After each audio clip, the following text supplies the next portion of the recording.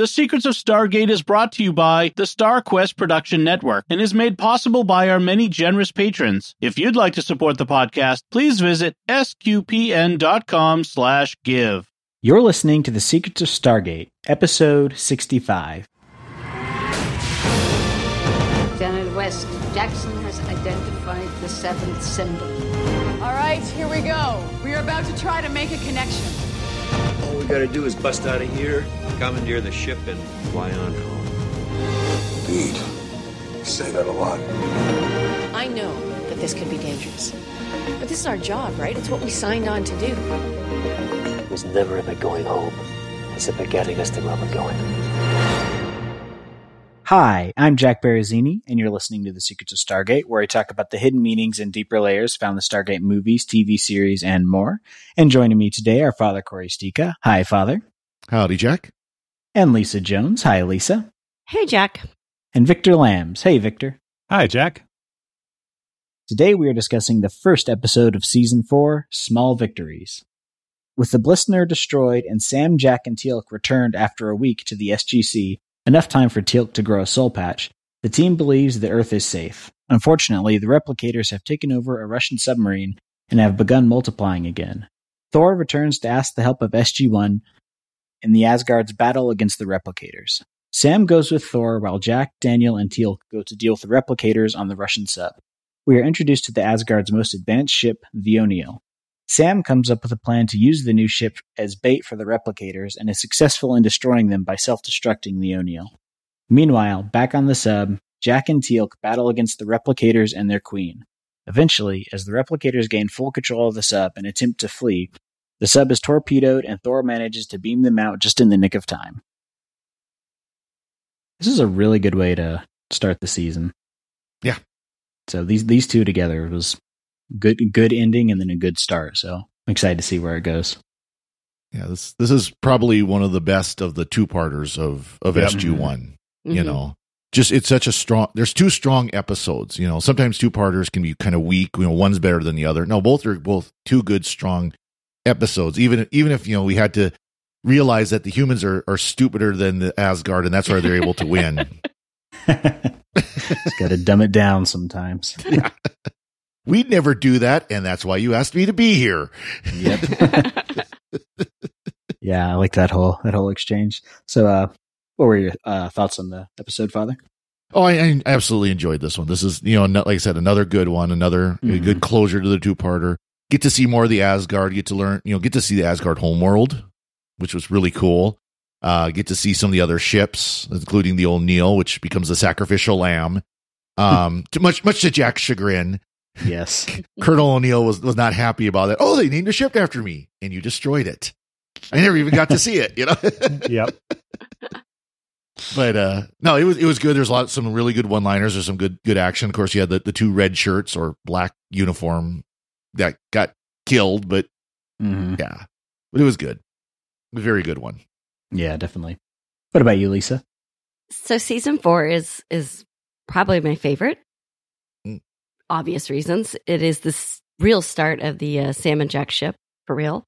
And I think that I don't know what happened during that week on that planet, but it's obvious from the start of their banter in the early episode that there's just something they shifted in their relationship that the show did. And you see it all throughout the season. And so for that reason, I love it. But then I also love watching Carter with Thor and trying to be stupid. So it's just the start of a great season. And so I'm excited. Yeah, definitely. That's it. Yeah, because he extends the invitation to go fishing again. Yep. When they get back. But then again, he doesn't even get to go fishing. So I'm kind of hoping he'll finally get there. They do. Eventually. We do get to see him fishing. Yeah. Nice. What about you, Victor? I love this episode, and I actually, while I've watched the preceding one, Nemesis, multiple times, this one I think I've only watched once. And so I was watching this again with like new eyes. A lot of the story beats were, surprising to me just because I'd forgotten about them. And it's great. It's got, funny moments that aren't just all quippy one-liners. There's some really good funny bits in it. There's some really good action bits. It takes place on a submarine and a spaceship, and there's really nothing more you can ask for from a TV show than that. Yeah, I don't know what happened on P3X234. I guess whatever happens on P3X234 stays on P3X234. But in terms of shipping, I mean, Sam and Thor, they hug. She almost crushes him with that hug. I mean, first you talk about Sam and Daniel shipping, and now Sam and Thor. What is going on? Sam just likes guys with huge intellects.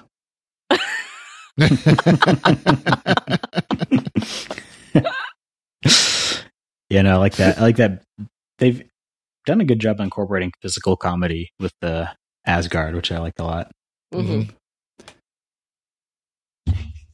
That, and then their freeze-dried cubes that they eat. That was like hilarious.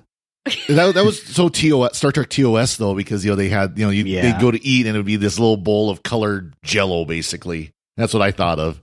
The way Thor is so like, I like the yellow ones, Right. He eats it and it looks like styrofoam. Yeah. Talking about Starburst. Well, you don't expect to get personality from Thor, right? Yeah. So that was kind of fun. Little quip there. And then Carter's reaction to it. Yeah. Something I really liked about this was how well the CGI aged. Yes. Like the replicators, like it helps that they filmed it in a dark submarine, but like the one scene where they first come in and you have them both in the background, like crawling on the walls, and then also in the foreground, and it blended seamlessly. So yeah, it looks really good. Yeah, there's a lot of where the camera is moving like through the submarine and the replicators are running through the hallway, and there's no you could tell that they tracked it or else went frame by frame to match it up, and it looks excellent. Yeah. A really interesting choice with this was to show the inside of the submarine, once SG-1 gets there through the helmet cams. Mm-hmm. So you notice that while they do show some regular film footage of the people, the early shots of the replicators, including the replicator queen, which we'll talk about, are all done with the helmet cam kind of grainy video to make it look more weird and alien. Blair Witch Project. Yeah, Blair Witchy. And I was like, oh, this is an interesting gimmick. But then there is that scene at the end where Jack rips his helmet off and turns it around to show his face when he's imploring them just blow up the damn ship, type thing. Yep. To quote a line from First Contact, and very similar type plot to this one. But the interesting thing about that too is like Major Davis is like waiting on orders to fire the torpedoes from Daniel, apparently. Like, yeah, it's like Daniel's a colonel just charge. ordered a major to like blow up a ship, and then he's looking to Daniel. I guess like maybe it's just like courtesy. Yeah, courtesy. He's probably, I wonder if the way that the jurisdiction shook out with that special project, because they went to them specifically to deal with that because they didn't really have anyone else. Yeah. Maybe they were deferring to his judgment there. Yeah, I liked that. It was basically the exact same way they did the movie Aliens. You've got that initial sequence in the movie where all the action is going through the helmet chems, which really adds to the that gritty feel. Doesn't at one point a character say like it's a bug hunt? Like, yeah, it's the yeah. What was his name? Stevens. Bill Paxton. Yeah, Bill Paxton. It's a bug hunt, man. Yeah, we did not get any homages to that in here, but it was a bug hunt too. Mm-hmm. I guess just that's inferred. Yeah. Something that I thought was funny, I saw this on the wiki, was apparently the Russian dialogue in the beginning is one of them asks, what could that noise be? And then the answer was, maybe it's those insects from the previous episode. And they didn't subtitle it, so you wouldn't see that on screen. But really? I thought that was funny. Yeah, apparently. Too. I actually had Google Translate on your phone, the app, you can actually have it running. Oh, you're smart. Mm-hmm. And it didn't translate that part, but it was kind of sketchy on what it was like. Look in the circle, hand me a torch. What's that noise? So they could have snuck something like that into there. Yeah, I saw another thing that said it wasn't actually Russian, it was Ukrainian. Well, we could get into a detailed discussion about what parts of Ukraine are Russian heritage and stuff, but I don't think we will. The languages are separate languages, but they do have overlap. Yeah. So we can become very topical. Yeah. I like the yellow ones. Yeah.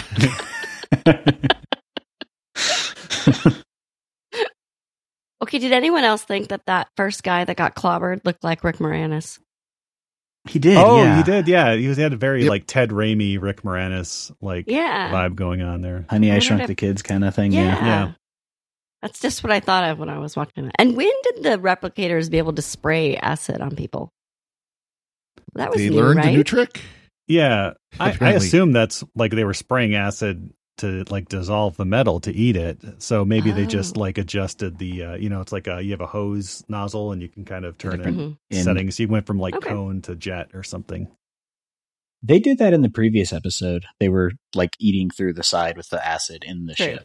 Okay, I forgot about that. We just hadn't seen them spray a person yet. No, they didn't use it as a weapon or anything like that before. Right.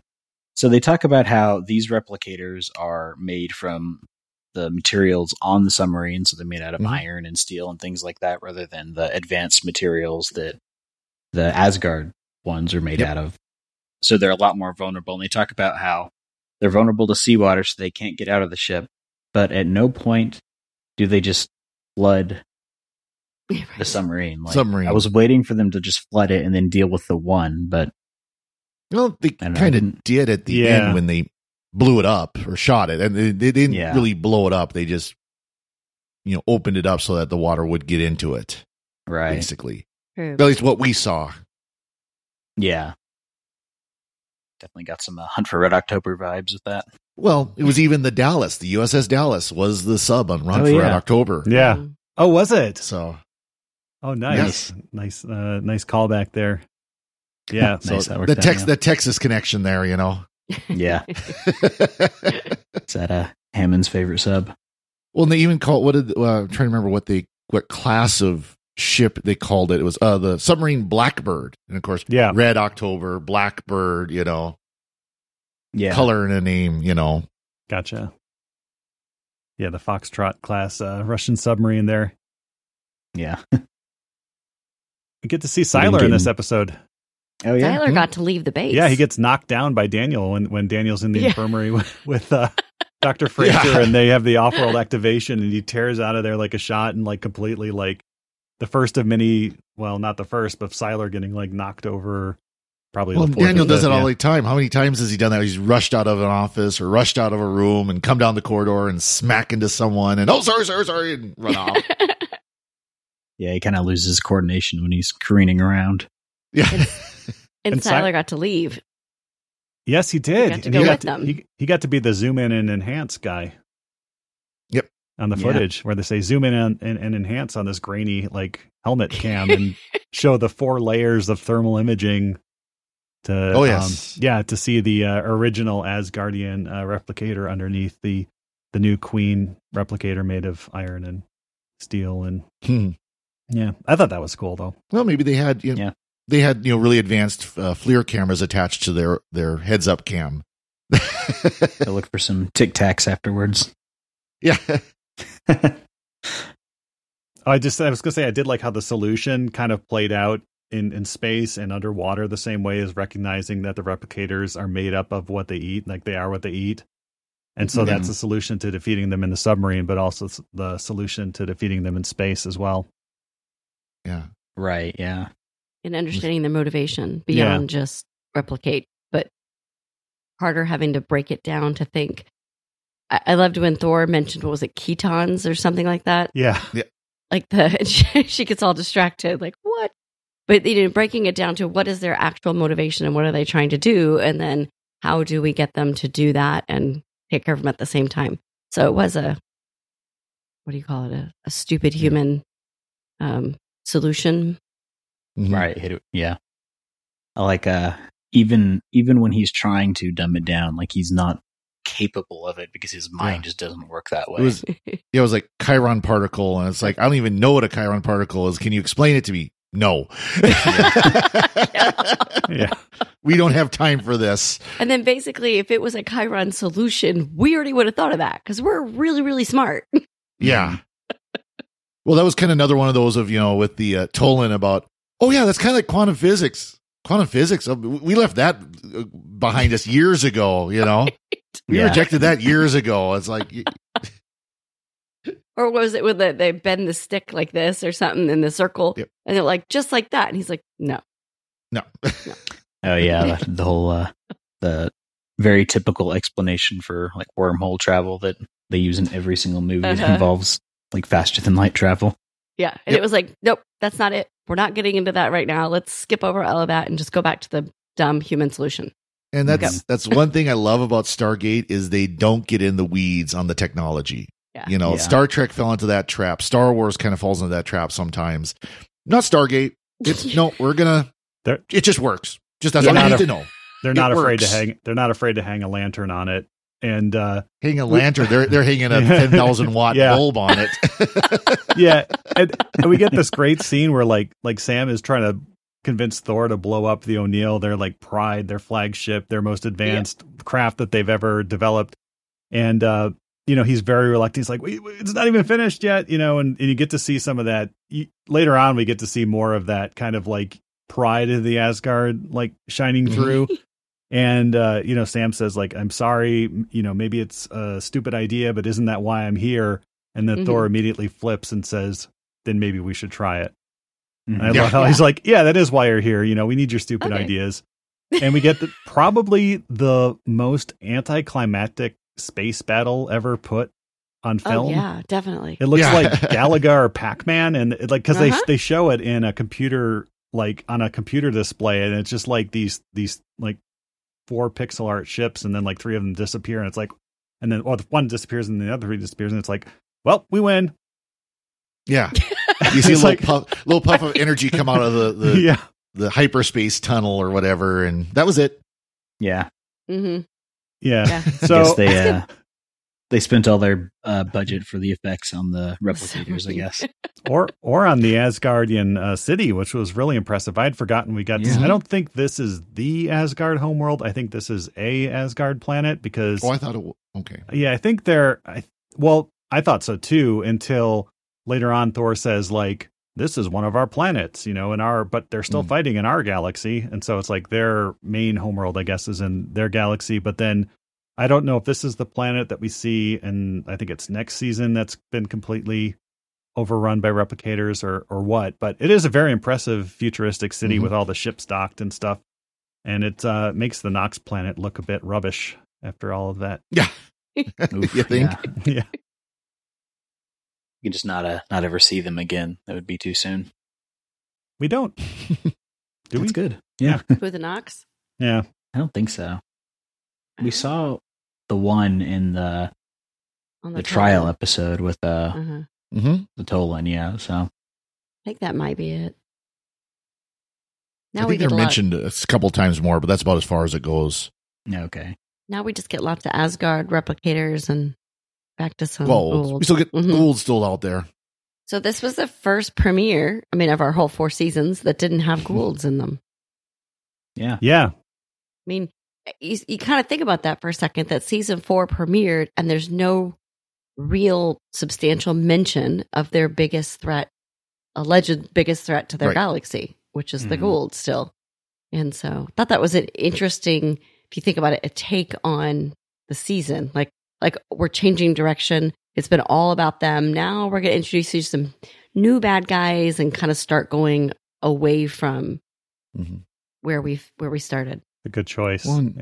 Yeah. I was going to say, the more you see of the Gould and the other species in the galaxy, the more you see that the Gould are really like bottom rung villains who are just kind of roaming around, and they take what they're like, just taking stuff from humans basically, because the rest of the alien species don't even care about them. Yeah. They're the mustache twirling villains. Yeah. As I think, Jack, you said in the beginning, when we started doing the podcast and stuff, you were like, so, but what is their real motivation? And it was like, just to be bad guys. Yeah. Be bad guys. Ego trips. Yeah. That's their motivation. Yeah. They like their ego trips. There's not a real depth there. They're worms that basically suddenly got space travel and all this technology, and they're still worms, basically. You know? Yeah. I would like to see more of the Unas, and I know we get some of that. I feel like that would be the most interesting avenue to explore with the Goa'uld at this point. No, I'm getting head shakes from Lisa. So. We're gonna have no. I like most of the Unas episodes. Yeah, most. Yeah, we'll have some disagreement. Yeah. Oh, nice. That'll be fun. We can have a debate. No, the Goa'uld, they do kind of play with the Goa'uld from here on in. Now they're not the big bads anymore. The replicators are really kind of taking that position. So now we get to see a little bit more fun with including Ball, who becomes kind of the man that the bad guy that's the most loved. Let's just put it that way. Yeah, nice. He really becomes a fan favorite. Yeah, we get a lot more Tok'ra this season. Yeah, nice. Yeah, I think this is. I mean, this episode is basically the show like charging into season 4, which is really kind of like it's hitting its stride. It's like this is the peak, the pinnacle through season 5, and so it's just like full steam ahead from here on out. Nice. Yeah, looking through the episodes we've got coming up, looks like we got a lot of fun stuff. So I'm definitely glad we've kind of hit that prime spot. Yeah, I think that like Victor just said, these middle seasons are kind of what a lot of fans think about when they really think of Stargate. It's not the first couple of seasons; it's really this middle chunk that just people watch over and over again because you've gotten really comfortable with your characters. Your bad guys have gotten fleshed out, and just I don't know, they're not scared of just kind of doing what they want to do with the show, which is a little bit of fun, a lot of teamwork, and let's go explore. Mm-hmm. They're able to kind of play with the technologies a little bit too, where now humans have more than just machine guns and grenades to deal with the bad guys. Now they've got stuff that they've captured and stuff they're starting to develop themselves and learn about, and with the Asgard's help and other discoveries. So it starts to get a lot more sci-fi than it was. This isn't just a standard Earth group. They've got other fun stuff to play with. Mm-hmm. They've also introduced the various factions on Earth itself with the NID and all that. So we get a more complex setup than the beginning, where it was very much just they go to the planet, they see something, they come back and they report it, and you don't really get the wider implications of that. And we start to get that too with other countries. Russia becomes, especially this season, becomes much more important, and then eventually other countries than that. So yeah, it develops. It develops a lot very quickly. Mm-hmm. Yeah, they do set up a lot of the Russia stuff in this episode and the preceding episodes. Like Russia noticed the space, this craft crashing into the ocean, with the Stargate on it. But so it sets that up as well, and lots of good stuff here. The funny part is it crashed into the ocean, the Pacific Ocean, 400 miles off of San Francisco. Mm-hmm. So basically right on our door. But apparently it must have flown over Russia or something as it was crashing. Who knows? Depends on how it came into the atmosphere. Yeah. It could have gone where they could see it, or they have satellites. And yeah. Was Mir still around at this point? I don't think so. Don't think so. I don't remember. Yeah. And that's something they don't really, really talk about in this episode, is that they did discuss why SG-1 was stranded, because it took them longer to get the Beta Gate, unpacked and set up. But they don't really say, oh yeah, now Earth is down to one gate. Yeah, they didn't really talk about that at all. Just have the new gate set up and. Mm-hmm. And where is that second? Where is the original gate? Mm-hmm. Yeah, and and they said it took them a week to get it, and that's why. What took you so long? Well, it took us a week to get the stupid thing working, basically, including the iris. I mean, they got the iris working right away, until Thor said, "Nope, you're not going to make it work." Right. I feel like the iris has been hacked so many times; it's essentially just like Windows Defender at this point. Like, it's just there for show. But I did appreciate how Thor had to slum it and actually like come to Earth through the Stargate. And like, Yeah. it just feels wrong as like someone who's watched the show. It feels wrong for Thor to be like just strolling through the Stargate. And so they did a good job kind of like, humbling Thor a little bit by having them have to. But then he's still got the little handheld glowy thing that he just lifts up and immediately the Stargate wakes up. Just like, well, that would be nice to have. Forget a DHD. It's like, Thor out. Yep. How the Asgard acknowledge that, like, how much more advanced they are in many ways than humanity. And they're very reticent to, like, share anything with them. But then they still come to them and ask for help. But they never say no, really. They just say, well, we're kind of busy right now. So when we're not busy, we're there. We're with you, buddy. We got you. But right now, we're busy. And there were a couple times where Thor said in previous episodes, "You're not ready yet, but it will come." Yeah. It just hasn't happened. It's kind of like the not yet, but soon answer you give a kid. It's like, can we go get ice cream? Not yet, but soon. Of course, when soon? Someday. That line never works. I feel like you got to say yes or no, or you're going to keep getting asked. Oh yeah. Well, maybe that's how. So as Asgards find out, humans still do that. Yeah. Can we have that technology? No, soon. Can we have that technology? No, soon. Eventually, we get their technology, but in a pinch, Thor is always there to pull you out of a dangerous situation. And I loved the character moments in this. Just that scene where Jack completely, like, it's one of the few times we see Jack actually lose it when he's shooting the blue replicator with the semi-automatic shotgun with the drum magazine, which is really cool. But and just like completely obliterates it. And Teal'c's finally like, I believe you got it, O'Neill. He's like, yeah, I think I got it. Acknowledging that he kind of lost it a little bit. Yeah. And then when it looks like he's dead and he's telling, Daniel, blow up the thing. The mission's accomplished. We have nothing left to do here. We can't get off the ship. And, he's beamed up and Daniel sees it through the camera footage and Daniel's like speechless. He's like the motioning upwards towards the ship, that's probably up there. And it's one of the few times we see Daniel completely speechless and, unable to talk. Mm-hmm. Yeah, definitely. I also like when Thor beams Jack out mid-sentence when he's inviting him to go fishing.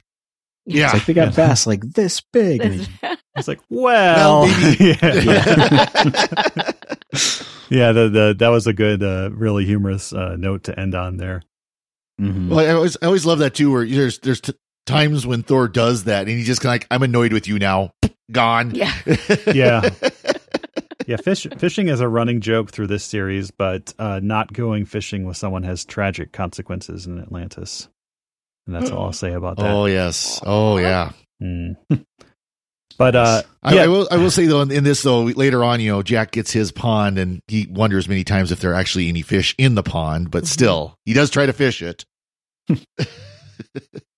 I did like the symmetry between this episode and the previous one, where there are kind of like beats that are repeated between the two, like, Jack going to see Carter, walking out, and then like, am I going to get beamed out here or not? Deja vu. Yeah. We've been through, we've done this before. So there are a couple. They were conscious they were writing a two-parter, and so they actually, but as two separate episodes, so they kind of mirror each other in some ways there. Mm-hmm. I like how they don't really they don't waste any time at the beginning, like keeping it in suspense whether or not they survived going through the gate. Like, I feel like they could have wasted time on that, which it wouldn't have added anything to the episode. So I'm glad they just kind of skip over that. They're like, yeah, they went to the planet, now they're back. Yeah, because it had already been 3 months that we had to wait.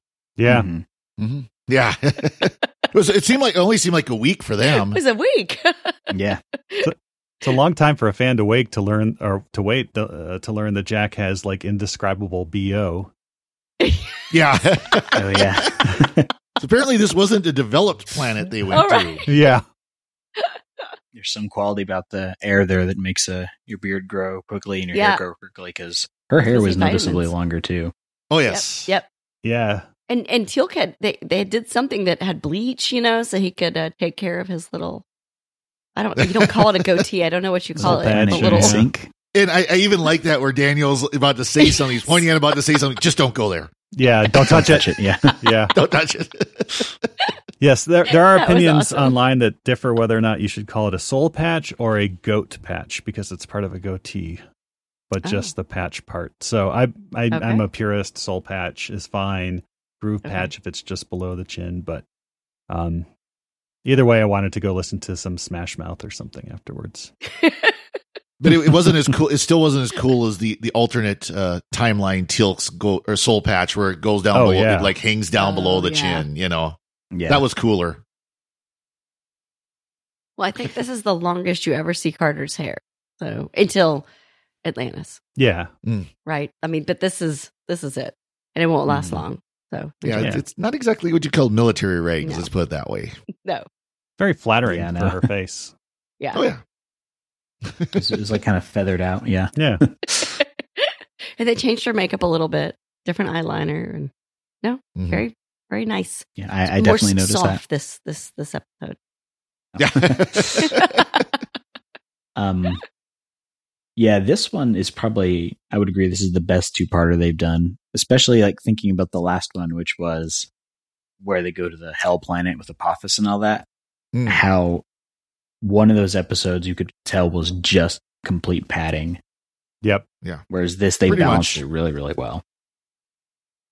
I almost wonder if it wasn't when they conceived of the ideas, if it was supposed to be two, just completely separate ideas, and then they merged them together to make a two-parter. It's like I'd have to go back and look. Most of the time, you would have a cliffhanger ending your season. Mm-hmm. So, but the way that they did these, where it's seamless, was great.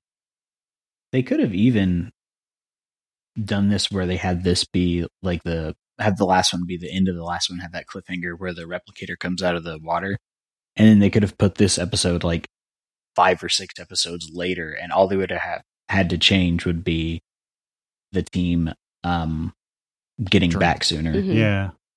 I don't think it would have worked just because of the, symmetry and the mirroring between the two episodes that I mentioned. Yeah. I think it kind of works very well like as how like they did it here, bookends. yeah. And again, as you mentioned, Lisa, you had to wait like 3 months, in between, and kind of makes it kind of rewarding you for that wait. Yeah. Mm-hmm. Yeah. It is funny how like you'd think back then, like you'd wait like 2 or 3 months between seasons, and then now it's like sometimes like 2 years. Yeah. Shows. And they're only 10 episode seasons, so Right. you're waiting even longer for that. And a lot of times you can binge them all in 1 week. Yeah. So- But if you don't, it's like they expect you to know like every line of dialogue that was said like prior to that 2-year gap, and to like Doctor Who is really famous for like, oh, remember what just happened? Like it was last weekend. It's like, no, I don't. It was 18 months ago. You're going to have to, walk me through this here a little bit. and no Yeah, reruns.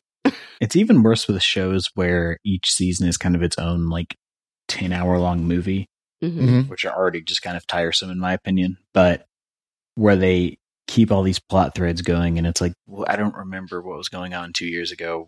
How can I? Yep. It's hard to get caught up. It's gotten to the point where like I never finished Man in the High Castle because it was like 3 years between the Oh, yeah, me third too. season and the fourth season, and by that time I was just like, I don't really care anymore. Yeah. Well, it's like with the Orville coming back. There's some of those, as I'm trying to remember, characters like, oh, yeah, that's who that character is, and that's who that was, and Mm-hmm. Yeah. No, it's a shorter release cadence is definitely preferred. And it's even better if you're watching an old show like this, where you can just keep going. keep going. Yeah. Oh, you just got to watch the next episode. Oh, that's Right. start of season 4. Oh, well, it's just the next episode on my player. So, okay. So It's like I kind of like that we're watching we're doing this once a week. And so that keeps me from binging. And as much as I like to binge, sometimes you can really think through and savor the episode the good ones, a little bit better when you're not just immediately launching into another episode. So Exactly. I do like this cadence. Yeah, definitely same here. It's nice to have something weekly to do, and because it's not serialized, it's each its own encapsulated thing. So you don't have to get basically do notes every single time you watch the next one or remember what happened last week. Yeah. And whenever you do come across a bad episode, when we're watching that with our kids, I like to tell them, like, okay, so you've just waited an entire week. You're counting down the minutes to watching your favorite show, and this is what they give you this week. And now you have to wait a whole nother week, unless they've gone on hiatus, and it's like another month for you to see the next episode. Or worse yet, that's the end of the season, and it's going to be another year. Yeah. Yeah. One good thing, though, going back to the whole serialized versus episodic, is that at least with like Stargate, if there's a bad episode, it's just a bad episode. Whereas if you have some shows, if the premise is bad because it's 10 episodes that are all kind of the same through plot, the whole thing is kind of bad. It's not like you can watch one episode and be like, that was bad, hopefully we better next week. That's true. Yeah. They don't get that here. Yeah. No. Yeah. So unless it's a whole villain that you don't like that they introduce, like the Ori, then you're just kind of stuck. For 2 seasons in a movie, yep. Yeah. But so we do get to see another submarine in Stargate, although we have to wait for one of the movies, the later movies, and it's an actual honest to gosh, like functional submarine that they were able to get for the show. So that's very exciting. Oh, that's cool. Yeah. Yeah, I was trying to figure out the submarine that they boarded, if that was like an actual, like a decommissioned sub, like one of the museum subs or something like that. And I couldn't find anything. I didn't see anything online, but it has to be. I mean, because that was, to build that. I mean, granted, well, it had rust at the waterline and stuff like that. So it's at minimum was like an actual ship. Yeah. Mm-hmm. Don't they have one like in the Chicago Museum or something, like the Field Museum or something like that? Maybe they just, I don't know. They do, but it's dry. It's like on ground. It's not on water. Yeah. But there might be others. There might be other ones out there. I don't know. Could it have been footage they bought?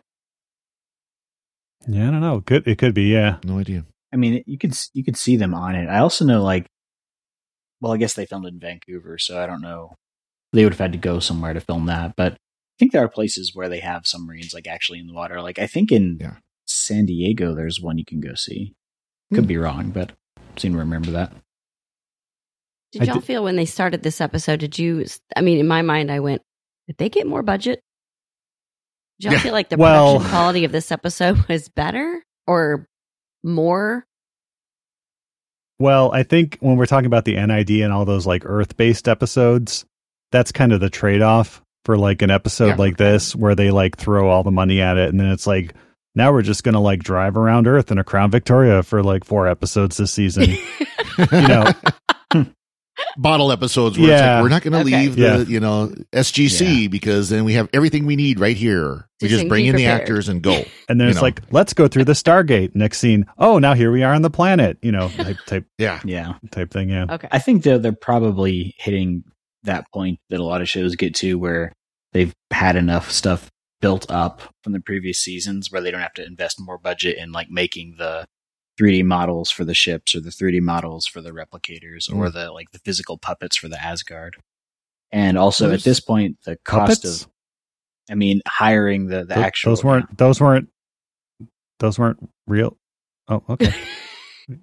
Yes, they were real. I thought those were the Roswell. Never mind. Okay. The Roswell Greys, yes. Yeah. It's Paul. Those are Ferengi. We already know that the Roswell Greys are really Ferengis. Yeah.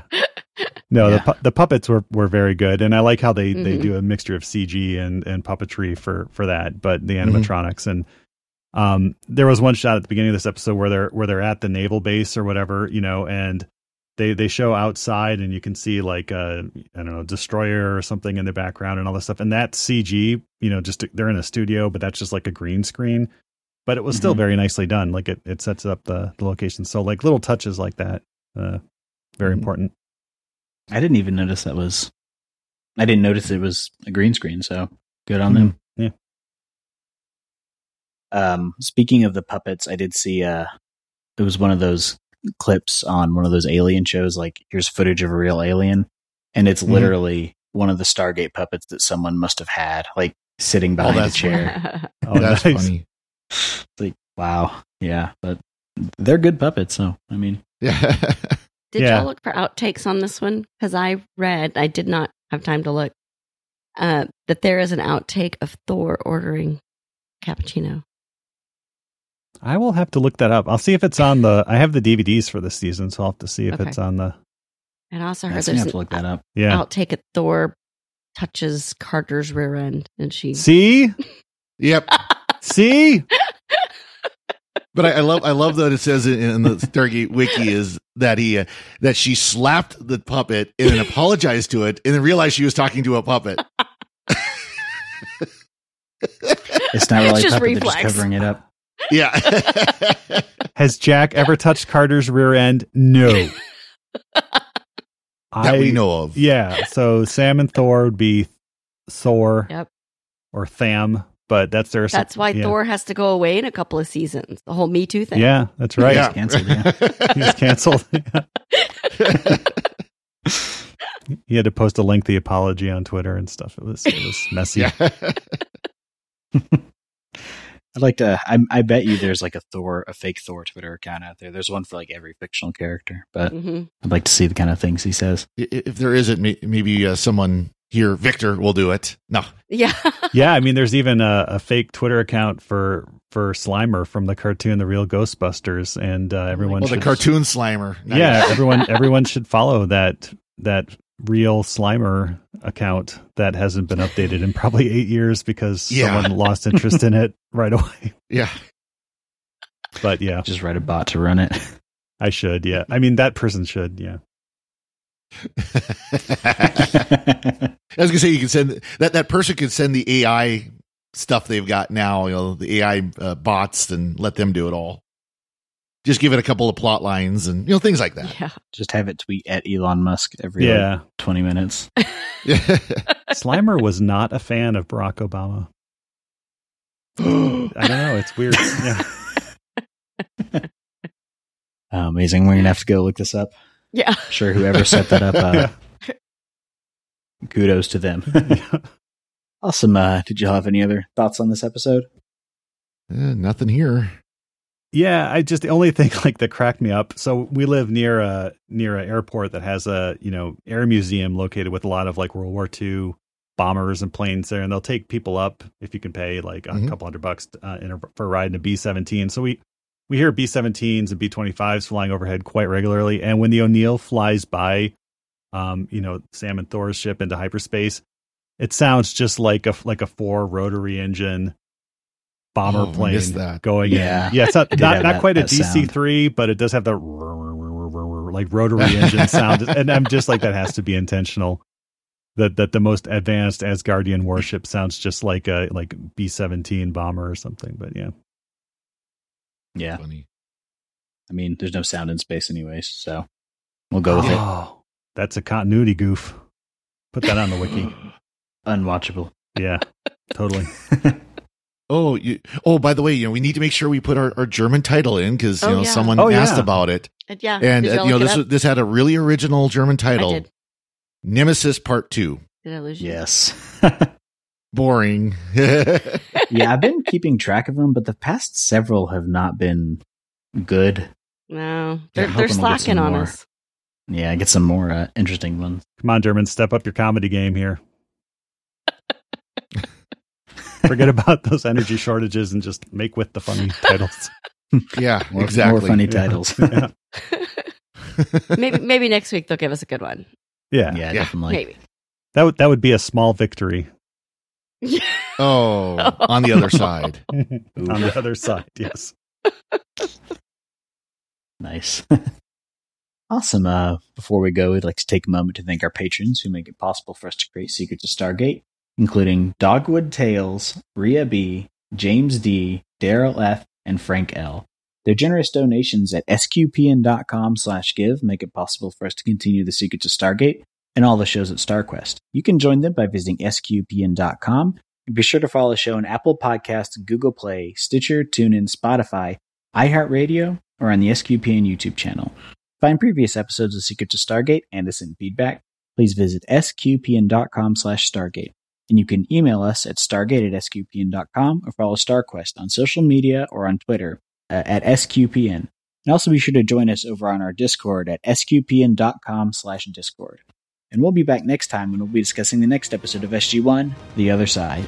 Until then, Father Corey, thank you for joining me and sharing the secrets of Stargate. Thank you, Jack. And Lisa Jones, thank you as well. Thanks, Jack. And Victor Lambs, thank you too. Thanks, Jack. And if you ever need any more dumb ideas, you know where to find me. Once again, I'm Jack Verrazini. Thank you for listening to The Secrets of Stargate on StarQuest. Anyway, I'm sorry, but that just happens to be how I feel about it. What do you think?